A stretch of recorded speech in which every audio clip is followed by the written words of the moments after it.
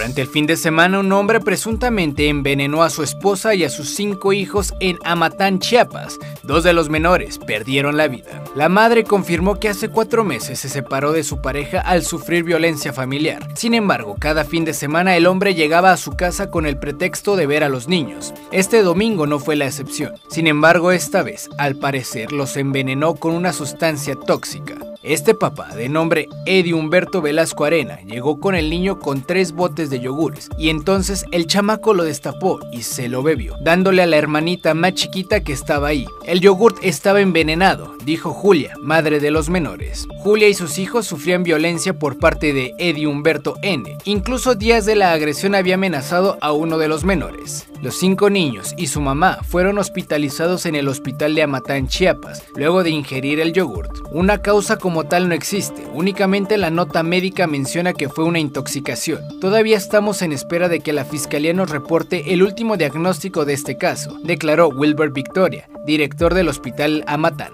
La Fiscalía General del Estado de Chiapas inició una carpeta de investigación por el presunto delito de homicidio contra quien o quienes resulten responsables. Al día de hoy se encuentran recibiendo atención médica, con estado de salud delicado, 3 niños de 3, 10 y 12 años de edad. La madre de los menores se tuvo que dar de alta voluntaria para acudir al sepelio de sus otros 2 hijos. 1TV.